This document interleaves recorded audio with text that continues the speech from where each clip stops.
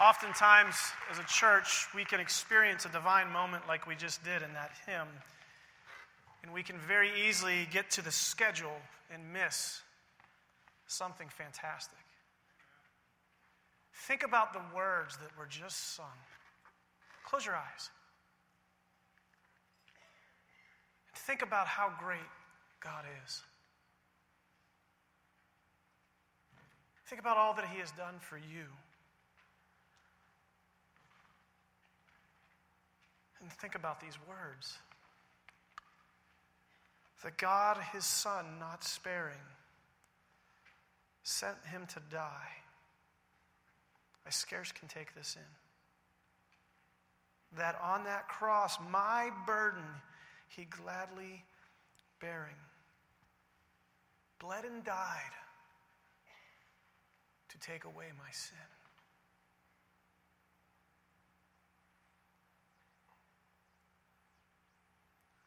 And one day Christ shall come. He will come to take us home. And then we shall bow in humble adoration and proclaim, my God, how great thou art. Think about those words. Think about what we just heard. And so, Father God, as we love you and we thank you, we pray, God, that you would not let us get captivated by things of this world, to not be so overwhelmed by the things in our schedule and by the things that we brought with us this morning, that we would miss how great you are. We pray, God, that you would in this moment speak to each one of us in the way that we need to hear you. And so, Father God, we thank you for Jesus. We thank you that He bled and died to take away our sin. And we thank you for giving us purpose in our life, God. You are so good, and we do adore you, Lord. We thank you for the privilege to worship and serve this morning. So be with us now. In Jesus' name we pray. Amen. So here we are. I'm Pastor Jamie Kendrew, and on behalf of Christ Church, we're so glad that you're here with us this morning. We're in our series in the last week of What on Earth Am I Here For? This is the last week that we're going to talk about this purpose. And the purpose that we're talking about this morning is the purpose of mission. Or a different word that we can put to it is evangelism.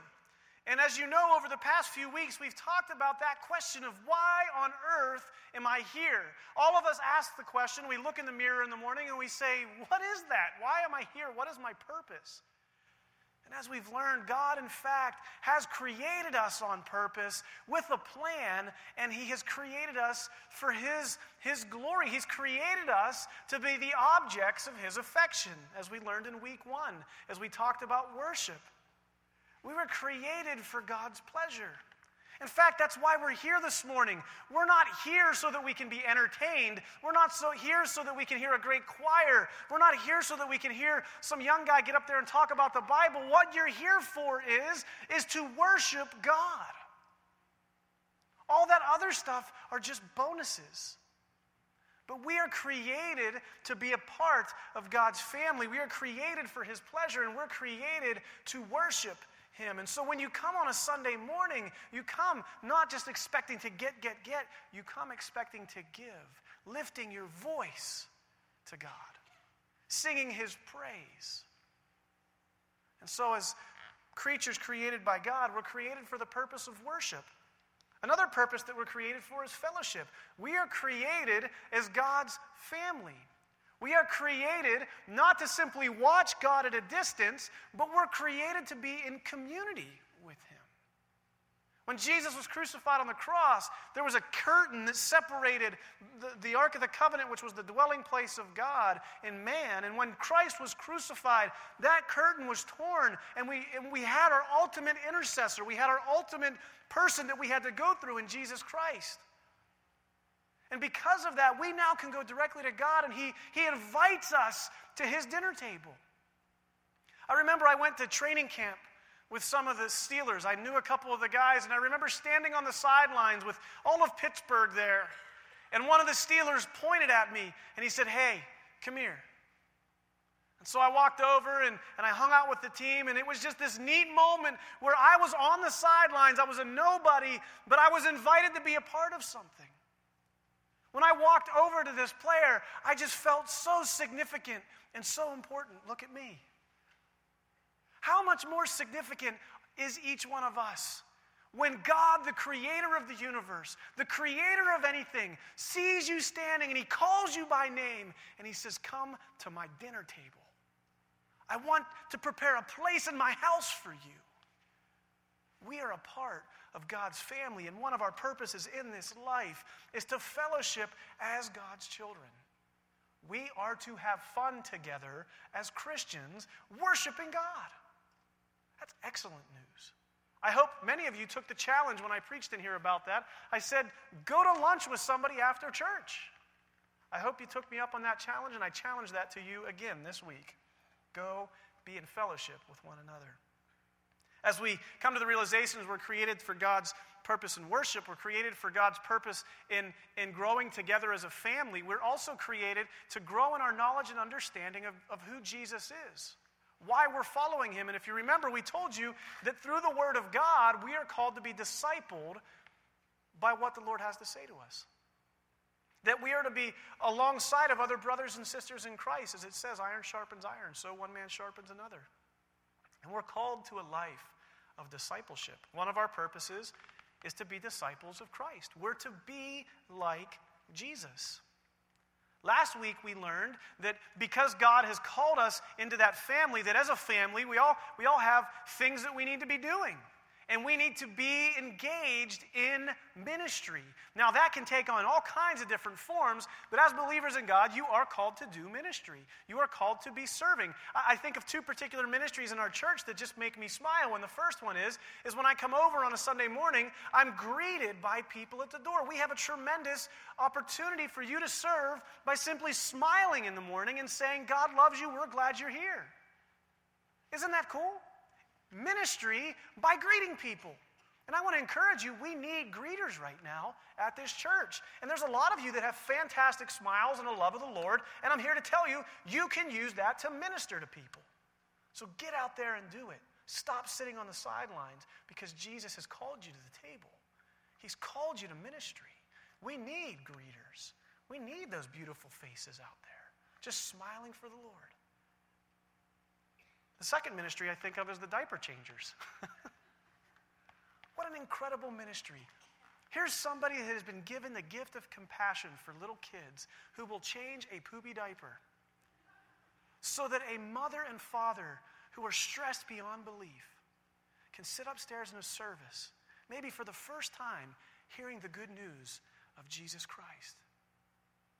And they're able to do that because someone was willing to love them by loving their child, so that they could be fully attentive to what God wants to say. I love poopy diaper ministry. And you should too. Each one of you is called by God to be involved in a ministry. Today we're going to talk about mission. And I'm going to give it a different word. I'm going to call it evangelism because you see, ministry and our mission and ministry are very similar, and I'm going to depict them this way. Ministry happens inside the walls of the church. We do ministry to one another, don't we? We love on one another. But this evangelism thing causes us to go outside the walls of our church. And as believers in the risen King, we are called by God to share our faith with people who don't believe in it. We are called by God to share our faith with people who think differently than us. So this morning, we're going to talk about what it looks like for us as believers. And as believers, we claim that we've accepted Christ in our heart. And therefore, if we've accepted Christ in our heart, that means our heart is different. Our heart is changed. Some have said that God changes our heart, but the reality is, He literally gives you a brand new heart that cares about the things that He cares about. And as believers who have a changed heart, we are called by God to go and share the gospel message, to evangelize as one of our purposes on this earth. 2 years ago, Pastor Robbie came to me. I had a fish tank in my office, saltwater fish tank. And I love saltwater fish tank. It's one of these passions in my life. If you're a fish tank person, you know that saltwater fish are so much more vibrantly colored. They're so much more active. They look different. They're really the cream of the crop of the fish tank world. Saltwater fish and corals is where it's at. And I got to tell you, for a long time, I grew my own coral and I had my own fish, and I really loved spending time working on my aquarium. And the reality is, it wasn't that much time, but if I put a little time into my aquarium, it was amazing how much more vibrant the life was in my aquarium. And so as I did that in my office, Pastor Robbie says to me one day, "Hey, why does your fish tank look so much better than mine?" Well, I said, "Pastor Robbie, I have a saltwater fish tank. You have a freshwater fish tank. In a saltwater fish tank, there's more life in it. It's just different." And he says these words to me. "Well, I heard that it's almost impossible, or it's just really hard to do a saltwater fish tank." And I said, "No, that's actually a great lie in the fish tanking community, that it's really hard to do. In fact, if you have enough time in your day to look at your fish tank, you have enough time to do a saltwater fish tank." He said, "Really? You think I can do it?" I said, "Come on, I'll show you." And so, to this day, Pastor Robbie has a beautiful saltwater fish tank in his office with sailfin tangs. He's got shrimp in it. He's got crabs. It's beautiful. He was willing to put a little time into something that he was told was really hard and difficult, but then he quickly came to the realization that with the brother walking alongside of him, it produced life. It was vibrant. So a couple months ago now, Pastor Jared says to me, "Why does your fish tank look so much better than mine?" "Well, Pastor Jared, it's a saltwater fish tank." "Well, I heard that's impossible to do." "No. If you got time to look at your fish tank, you got time to take care of your fish tank." And so over a couple of months, Pastor Jared and I walked him through the process and how just taking care of these things and being diligent with really little things. And now Pastor Jared in his office has a very vibrant, life-giving, color-filled fish tank with clownfish and shrimp and something called a bang-eye cardinal fish and one fish that's real mean to the other fish. And it is a beautiful fish tank. And so I was so pleasantly surprised this morning when I walked in to prep for church. I always stop in and say hi to Jared. I stopped in, and there he's having a conversation with his dad. And this is how that conversation went. "I'm telling you, Dad, it's so easy to do saltwater fish tanks." His dad says these words. "I heard it was difficult." Jared says, "If you have time to look at your saltwater fish tank, you got time to take care of a saltwater fish tank." And they began to talk about how his dad's going to now set up a fish tank, a saltwater fish tank. Listen to me, Christians. If you got time to look in the mirror in the morning, you've got time to take care of your soul. And I promise you this, there's a lot of people out there in the world that are going to tell you it's impossible to live like Christ, that it's too hard, but you can do this. And when you do live according to what the gospel says, it's going to be more beautiful. It's going to be very vibrant. It's going to be life-giving. And all the people around you are going to look at your life and they're going to ask this question: "Why does your fish tank look different than mine?" Because I'm investing time in proper growth. Evangelizing is not as hard as we make it. Sharing our faith with the world is not nearly as hard as we make it. In fact, that it's hard to share your faith, that's a rumor, because God tells us in His Word that it is our obligation, it is our duty to share the good news of Jesus, and that when God puts us in a situation, He's not going to abandon us in that situation. In fact, God will give you the power. He will give you the words. And this should be comforting for you to know. You can't save anybody. Only the Holy Spirit can do that through you. In fact, the only thing you're being asked to do is being willing to let God give it a try through you. Isn't that encouraging this morning? You can't mess it up.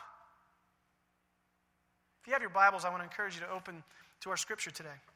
It's found in 2 Corinthians chapter 5, verse 16. And as we look at this, there's a phrase that starts in verse 16. It says, "So from now on." So in order to understand "so from now on," I think we need to go back a couple of verses to see what that launching point is. And it says this in verse 14. For Christ's love compels us because we are convinced that one died for all, and therefore all died. And he died for all, that those who live should no longer live for themselves, but for him who died for them and was raised again. So as believers in Christ, we are called by God to no longer live for ourselves. We're to live for Christ. And if we're to live for Christ, we're to obey his commands. And if you remember, he commanded us two things: love God and love others. So as believers, we are called to be like Christ by serving others. And so so Paul says these words to us. And I want you to think about that context, that your heart, once you accept Christ, is no longer the same. You have been given a new heart, and if you're truly repentant and you've truly given your life to Christ, your heart is going to desire the things of God. And so often as Christians, we look at the world and we look at freshwater fish tank people and we judge them, or we're harsh on them. We look at the world and we're very critical of them. We hold them in bad esteem and we say, look how evil that sinner is. When we really should have the eyes of Christ and look at them as the little lost children that God sees them as. There's not a single one of us in this room that if we saw a child sitting on the middle of a highway would not stop our car and help that baby because they're in danger, right? Do you realize that's how God sees the unsaved? As lost children whom he wants to rescue. And he has chosen the church to be the vessel that goes out and tells them the good news of Jesus. Wouldn't you stop to help that baby? As a church, we need to start looking at unbelievers or people who don't know Jesus in that way. With love, compassion. No matter how broken and messed up they could be, anybody can be saved. Because that's how big my God is. Amen? Verse 16 says, so from now on, we regard no one from a worldly point of view. You catch that? We're not supposed to look at these broken, sinful folks as rejects, as unlovable, as ugly and gross. But as believers, we're supposed to look on them with compassion and mercy and grace and say, oh, you're so lost. Let me show you how to be found. We don't always do that, do we, church? Though we once regarded Christ in this way, we do so no longer. Therefore, if anyone is in Christ, he is a new creation. Are you able to see the new creation in the brokenness that's out there? Maybe some of you are real estate agents, and you always tell people when they walk in the house, well, think about the potential. As a Christian, when we look at a non-believer, we have to constantly ask ourselves, can we see the potential of Jesus? Because this person was made in the image of God. And when we don't tell them about Jesus, in fact, that's actually cruel. And you're kind of playing God, as Pastor Ed likes to put it. We need to be telling people about Jesus because we are a new creation. We have been forgiven. We have been given a new heart, and they too can be given a new heart. And God has given you a blessing by allowing you to play a part in that. The old has gone and the new has come. All this is from God, who reconciled us to himself through Christ and gave us the ministry of reconciliation. Do you know what reconciliation is? Reconciliation is the righting of a relationship. Every single one of us has sinned, and we've fallen, and we're broken, and we all have been on that opposite side. But because of Jesus dying on the cross, our relationship with God is reconciled because of what Jesus did. And all we had to do was accept that gift. Somebody in your life loved you enough to pull you aside and tell you about the freedom that is found in the cross, that is found in Jesus Christ. Think about if that person decided it was too hard that day to share the gospel. Where would you be today? According to God's sovereignty, you'd still be here. But you hear what I'm saying. God wants to use you to share the good news of Jesus with the lost. We are therefore Christ's ambassadors, as though God were making his appeal through us. That's what the scripture just told us. We're God's ambassadors. Do you know what an ambassador is? He's somebody that speaks with the authority of the nation that he represents. He speaks with the authority of the king or the president or whatever you want to call it. And for all intents and purposes, he is the kingdom. God is telling us through his word that we are his ambassadors. In 1 Peter, he says, when we speak, we ought to speak as if we are one speaking the very words of God. Because when you accept Christ as your Lord and Savior, you're brought into the family, and you're now an ambassador for the family. So every moment of your life, you are an ambassador for Christ. You are evangelizing to people whether you realize it or not. The question I ask you is, are you evangelizing for your kingdom, or are you evangelizing for God's kingdom? Because you're always sending a message. But whose message are you sending? If you've been redeemed, if you've been reconciled, you are an ambassador of Christ, as though God were making his appeal through us. We implore you on Christ's behalf, be reconciled to God. God made him who had no sin to be sin for us, so that in him we might become the righteousness of God. As God's fellow workers, we urge you not to receive God's grace in vain, for he says, in the time of my favor I heard you, and in the day of salvation I helped you. God helped us. He sent us Jesus. And he closes by saying, I tell you, now is the time of God's favor. Now is the day of salvation. This last purpose is the purpose of mission. We are called by God, according to his word, to let our little light shine, to tell the story that we have been redeemed. Did you see how that little fish tank analogy worked? I simply was who I said I was. I was researching, I was read up, I knew how to be who I said I was. And as Christians, we need to be in the Word of God, living our lives as believers. You want to know how evangelism, sharing your faith, gets really easy? Be who you are. Here's the deal. There's people all around you in every walk of life that you participate in, whether your job, whether your hobbies, whether your whatever. People are seeing you.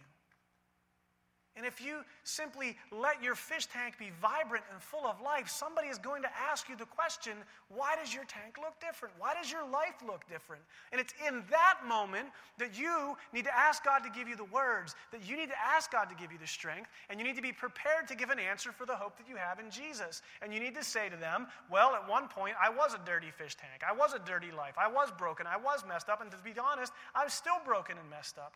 But God fixes me. Jesus set me free through his blood on the cross.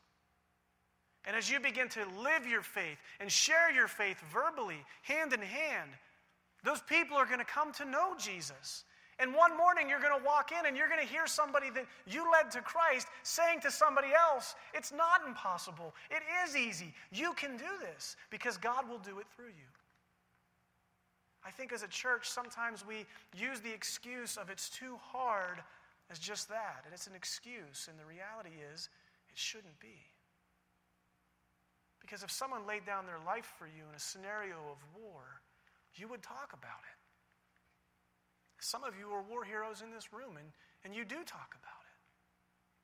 How much greater should we talk about Jesus Christ, the one who laid down his life for us? We're not called to save people. We're not responsible for the decision that they make. We're simply responsible for being obedient to be willing to talk about it. When Jesus said to the disciples, we're going to feed 5,000 people, I want you to get your oven mitts out and your baking goods, and you guys are going to bake the food. He didn't say that to them. He said, go get the stuff, I'll do it. Go bring the stuff to me. And so as believers, it's important for us to remember that there's really two things that God's asking us to do. He's asking us to go in his name, and he's asking us to bring people to Jesus. Again, I want to point out, not a single one of us in here can cause somebody to accept Jesus. But the Word of God tells us that we are to bring people to Jesus. 2 Timothy 4:5 says, work at bringing others to Christ. Live your life and take non-believers with you. Do you realize evangelizing is simply living your life as a believer and inviting a non-believer to go with you? Maybe you play adult league hockey, and you have a neighbor down the street who needs to know about the Lord, who plays hockey. Hey, you want to go play hockey? You've got to put yourself in a situation where you can develop that relationship, where you can earn the right to be heard, or where that question can be asked. Maybe some of you are really good gardeners. Have you ever asked the single mom down the road if she wants to come down and garden with you? Because chances are she probably does. Maybe there's no one pouring into her life, and she just wants a friend. She wants a mentor. Maybe there's somebody at work that is really struggling with something, and they just need somebody to talk to. Could you be that person? Maybe you ride a bike. Maybe you pedal like 90 miles in an afternoon. Take a non-believer with you. It's that simple. By inviting non-believers into our lives to do life with us, they're going to see something different in us. And by doing that, we're going to bring them to the feet of Jesus. And one day they're going to look at you, and they're going to ask this question: why does your fish tank look different than mine? And you're going to have an answer. Because God doesn't abandon us when he brings us into a situation. We're called to bring people to Jesus. We're also called to go to people for Jesus. As his ambassadors, we are called to go to Jesus. We all know the scripture in Acts 1:8 where he says, Acts 1:8, he says, "But you will receive power when the Holy Spirit comes on you, and you will be my witnesses in Jerusalem, Judea, Samaria, and the ends of the earth." When he's writing this, they're in Jerusalem. And so for each one of us, we're called by God to go to our Jerusalem, where we're at. You are called by God to share the good news of Jesus with your family, with the members of your own household, with where you're at. Your neighbors. You are called to do that because we're called to take Jesus. Judea. He says go to Judea. Where's Judea? Well, Judea, you're blessed to live in the great city of Pittsburgh. Are you going into the city? Are you going to the people in the area? And are you sharing Jesus with those people? There's all kinds of ministry opportunities for evangelism, such as like Urban Impact and some of the Widows in Need ministry stuff that we do here, that you can be out involved in the community. I've got a friend in Cranberry who's a pastor, and one of the things he did was he actually got himself into the township leadership so that he can meet people in the community. And ultimately, not because he loves politics, but because he wants to share Jesus with non-believers. This same guy also coaches football. Not because he's adamantly passionate about football, though he really loves it, but so that he could be in contact with non-believers. Because he wants to be in his Judea. Are you involved in your community? Wherever that may be? Because I promise you this, there is a kid on your street who needs a mentor. Thirdly, it says that we're to go to our Samaria. If you remember the story of the Good Samaritans and the Jews, they're in very different places, very different cultures. And as Christians, we are called to go to people who are in different cultures than us. Whether they're black, pink, yellow, green, whatever, we are called by God to go and to love on people. Whether they speak English or Spanish or whatever other language they could possibly be speaking, we are called by God to love and go to those folks and share the good news of Jesus Christ. We are called by God to go to the Muslim man down the street and share the good news of Jesus. His culture is very different. Are we going to be brave enough to go and to share the good news that God loves that person? Maybe there's a Buddhist on your block. Maybe there's someone that doesn't even believe in God. Are you going to have the courage to go and to share the good news of Jesus because they are your Judea? I love the ends of the earth because it's very simple. We are called by God to go everywhere, whether Africa, whether Aliquippa, whether to Swickley, whether to Uganda, wherever it may be, we are called by God to care about things like poverty. We are called by God to care about things like hunger and illiteracy. We're called by God to care about the medical needs of our world. We're on the edge of a humanitarian crisis that is so magnificent that I wonder if we're, as a church, are we engaging in the Ebola epidemic? Is the church leading the way on providing medical supplies? Are we leading the way in providing care, understanding that there's risk involved? But knowing that God has called us to care for people, both believer and non-believer, everywhere. It's a simple statement that basically tells us that no matter where we're at in life, no matter what the circumstance, we are called to be his ambassadors, excited to share the good news of Jesus Christ. It is your purpose in life. In a moment, the ushers are going to come, and they're going to have a little gift for you. Because I'm going to challenge you. Actually, no, they're not. Excuse me. When you leave today, the ushers are going to have something. If you want one of these, they're going to have this little booklet. We are in the series, What on Earth Am I Here For? And what we have for you right now is this little book that is just a way of handing it to somebody, beginning a conversation about their purpose. Because I promise you this, the people you go to work with, the people that you interact with, all have asked this question: why am I alive? And this is a great tool for you to walk up to somebody that you know that may be struggling. You can hand that to them and say, hey, you and I have been talking. I just want to hand this to you. If you want to talk about it, I'd love to talk about it with you. This is a tool that we will have available for you when you leave today. You can grab it off of one of the ushers. The other thing that I want to do with you right now, and if you're in a small group, you're going to do this week, but we're going to do this morning, is I want you to think about 5 things that you do during a week. Whether it's a hobby, whether it's work, but 5 things that you do during the week that you could take somebody with you to do. If you have a pen and paper, I actually want you to write it down.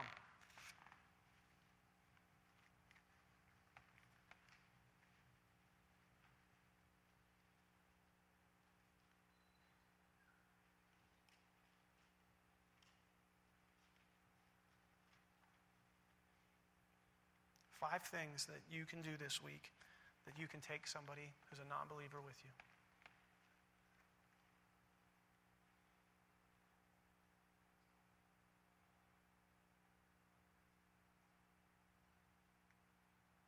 Now I want you to think of 5 people that you can take with you and write their names down. Who are these 5 people that I'm going to pray for and that I'm actually going to go or bring to Jesus?